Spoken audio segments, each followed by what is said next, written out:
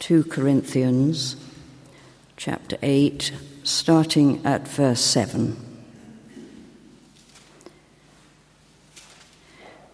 Just as you excel in everything, in faith, in speech, in knowledge, in complete earnestness, and in your love for us, see that you also excel in this grace of giving. I am not commanding you, but I want to test the sincerity of your love by comparing it with the earnestness of others. For you know the grace of our Lord Jesus Christ, that though he was rich, yet for your sakes he became poor, so that you, through his poverty, might become rich. And here is my advice about what is best for you in this matter. Last year you were the first not only to give, but also to have the desire to do so. Now finish the work, so that your eager willingness to do it may be matched by your completion of it, according to your means. For if the willingness is there, the gift is acceptable according to what one has, not according to what he does not have. Our desire is not that others might be relieved while you are hard-pressed, but that there may be equality. At the present time, your plenty will supply what they need, so that in turn, their plenty will supply what you need. Then there will be equality, as it is written, "He who gathered much did not have too much, and he who gathered little did not have too little." I thank God who put into the heart of Titus the same concern I have for you. For Titus not only welcomed our appeal, but he's coming to you with much enthusiasm and on his own initiative. And we are also sending along with him the brother who is praised by all the churches for his service to the gospel. What is more, he was chosen by the churches to accompany us as we carry the offering, which we administer in order to honor the Lord himself and show our eagerness to help. We want to avoid any criticism of the way we administer this liberal gift, for we are taking pains to do what is right, not only in the eyes of the Lord, but also in the eyes of men. In addition, we are sending with them our brother, who has often proved to us in many ways that he is zealous, and now even more so because of his great confidence in you. As for Titus, he is my partner and fellow worker among you. As for our brothers, they are representatives of the churches and an honor to Christ. Therefore, show these men the proof of your love and the reason for our pride in you, so that the churches can see it. Thanks be to God.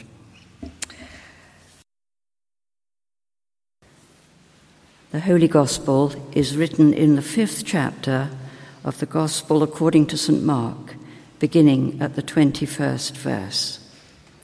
Glory be to thee, O Lord. When Jesus had again crossed over by boat to the other side of the lake, a large crowd gathered round him while he was by the lake. Then one of the synagogue rulers, named Jairus, came there. Seeing Jesus, he fell at his feet and pleaded earnestly with him, "My little daughter is dying. Please come and put your hands on her, so that she will be healed and live." So Jesus went with him. A large crowd followed and pressed around him, and a woman was there who had been subject to bleeding for 12 years. She had suffered a great deal under the care of many doctors and had spent all she had. Yet instead of getting better, she grew worse.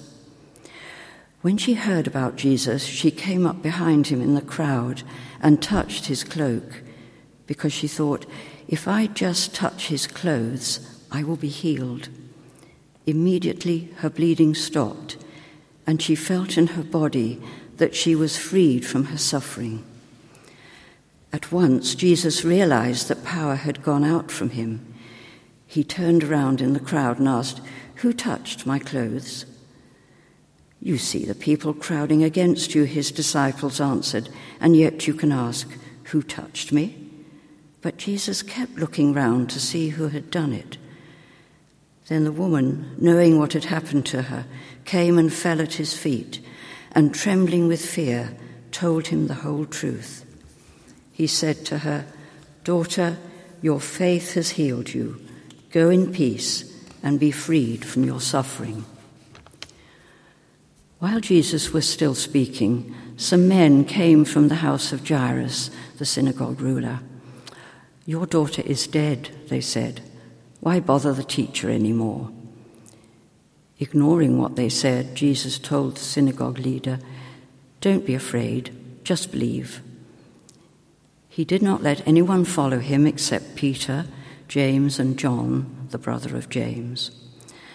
When they came to the home of the synagogue ruler, Jesus saw a commotion with people crying and wailing aloud. He went in and said to them, "Why all this commotion and wailing?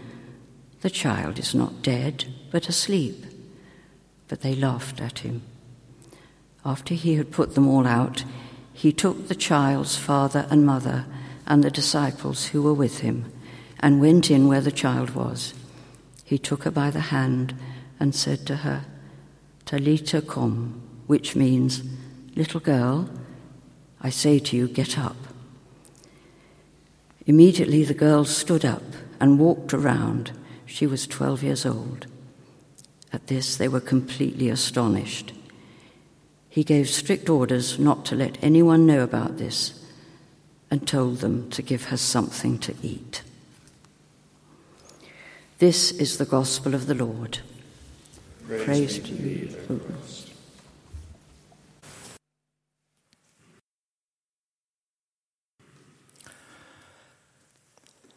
Lord, we ask that you would open our eyes this morning that we might understand your word today. In Jesus' name, amen. Well, in this morning's gospel passage, we find that two stories have been woven together in a way that help us understand the nature of faith. And from these stories, we can see that the most important thing for Mark is the object of faith, which he presents in relation to its purpose and function. It's been said that the value of faith is the object in which it's placed, and Mark doesn't waste any time highlighting that the object of faith in both these stories is the person of Jesus. And he does this by initially setting the scene on the beach, with Jesus surrounded by a large crowd of people, into which comes Jairus, and, no doubt much to everyone's surprise, he falls at Jesus' feet and pleads earnestly with him. "My little daughter is dying. Please come and put your hands on her so that she will be healed and live." This humble acknowledgement of need is plain for all to see, and it clearly demonstrates Jairus' faith in Jesus, whose response, we read in verse 24, is immediate. So Jesus went with him. A similar drama unfolds involving the woman who'd been subject to bleeding for 12 years. Deemed unclean by the law, she'd been shunned by society, unable to integrate with her community, and unlike Jairus, who spent all his time in the synagogue, she wasn't even allowed there. We're told she'd suffered a great deal. No doctor could cure her. She'd spent everything and had only got worse. This story has a familiar ring to it. Many today suffer the consequences of being misled or manipulated. But just as the suffering is the same today, so is the cure. The woman heard about Jesus, and the instant she reaches out to him, she's freed from her suffering. "Your faith has healed you," says Jesus to the woman. His message is clear, and so that we can see that the purpose of placing faith in Jesus is to receive healing from Jesus. The woman's healing means that she's no longer impure. So now she can reintegrate with her family and friends. She can even go to the synagogue. Having placed her faith in Jesus, she not only receives physical healing, but emotional and spiritual healing as well. What's more, we can see from Jesus' words that this is a once-for-all-time healing, an instant cure with a lasting effect. Jesus says to the woman, "Go in peace and be freed from your suffering." Other versions render this as "be whole" or "be healed." It's translated from the Greek word that elsewhere in the New Testament means to be saved. The healing the woman's received from Jesus has transformed her way of being. No longer is she defined by what she used to be. From now on, she's to be defined by her new status. She's to be healed. We can also see that Jairus' faith in Jesus has the same purpose. "Please, come and put your hands on my little daughter," says Jairus to Jesus, "so that she will be healed and live." But while the purpose is the same, a slightly different dimension can be seen here. A couple of weeks ago, our children were all baptized here at St. Andrew's. And as part of the service, parents and godparents are given the opportunity to declare their faith in Jesus, affirming on behalf of the children that they will receive Jesus' promise of forgiveness and new life. In a similar sort of way, Jairus declares his faith in Jesus, affirming on behalf of his daughter that she will be healed and live. But it's not the faith of Jairus or the parents and godparents that's being commended. The value of their faith is that it's objectively placed in the Lord Jesus, and so honour is due only to him. And although some may carry the shield of faith for another for a while, they don't supply the faith while Jesus supplies the new life. Both faith and healing are gifts from God, and with these gifts comes the God-given responsibility to use them. And it's here that we find the function of faith coming to the surface of the text. "Go in peace," says Jesus to the woman. "Be freed from your suffering. Be healed." And so we can see here the difference between the purpose of faith and the function of faith is the same as the difference between what we are and what we do. So if the purpose of faith in Jesus is to receive healing from Jesus, then the function of faith is to live life for Jesus. It's what confirms the healing and expresses it by going in peace. What's more, it's an imperative. Go in peace. In a similar way, Jesus says to Jairus, "Do not fear, only believe." Here, in the middle of all the commotion, the only thing that's required of Jairus is belief.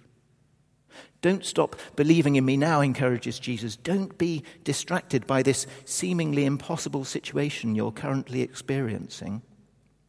Only believe." So, to go in peace and not fear, whatever the situation, is to live for Jesus. And witnessing a life lived like this is a bit like hearing the inspirational performance of a virtuoso musician, one who's devoted their lives to the daily discipline of practice. And just as the virtuoso is always practicing their instrument, so a life of peace is constantly practiced by placing faith in the Lord Jesus. And it's by witnessing performances of this quality that others are inspired when they hear the music. One such inspirational performance I had the privilege of witnessing was the life lived by a good friend, someone I'd always known, my first music teacher and pastor. And on one of the occasions that I went to visit him shortly before he died, I arrived at his home to discover that he was no longer able to look after himself. His Alzheimer's had clearly advanced, too weak even to hold a book to read. I had the temerity to ask him what he did all day, to which he responded with characteristic humility, "I spend it with the Lord."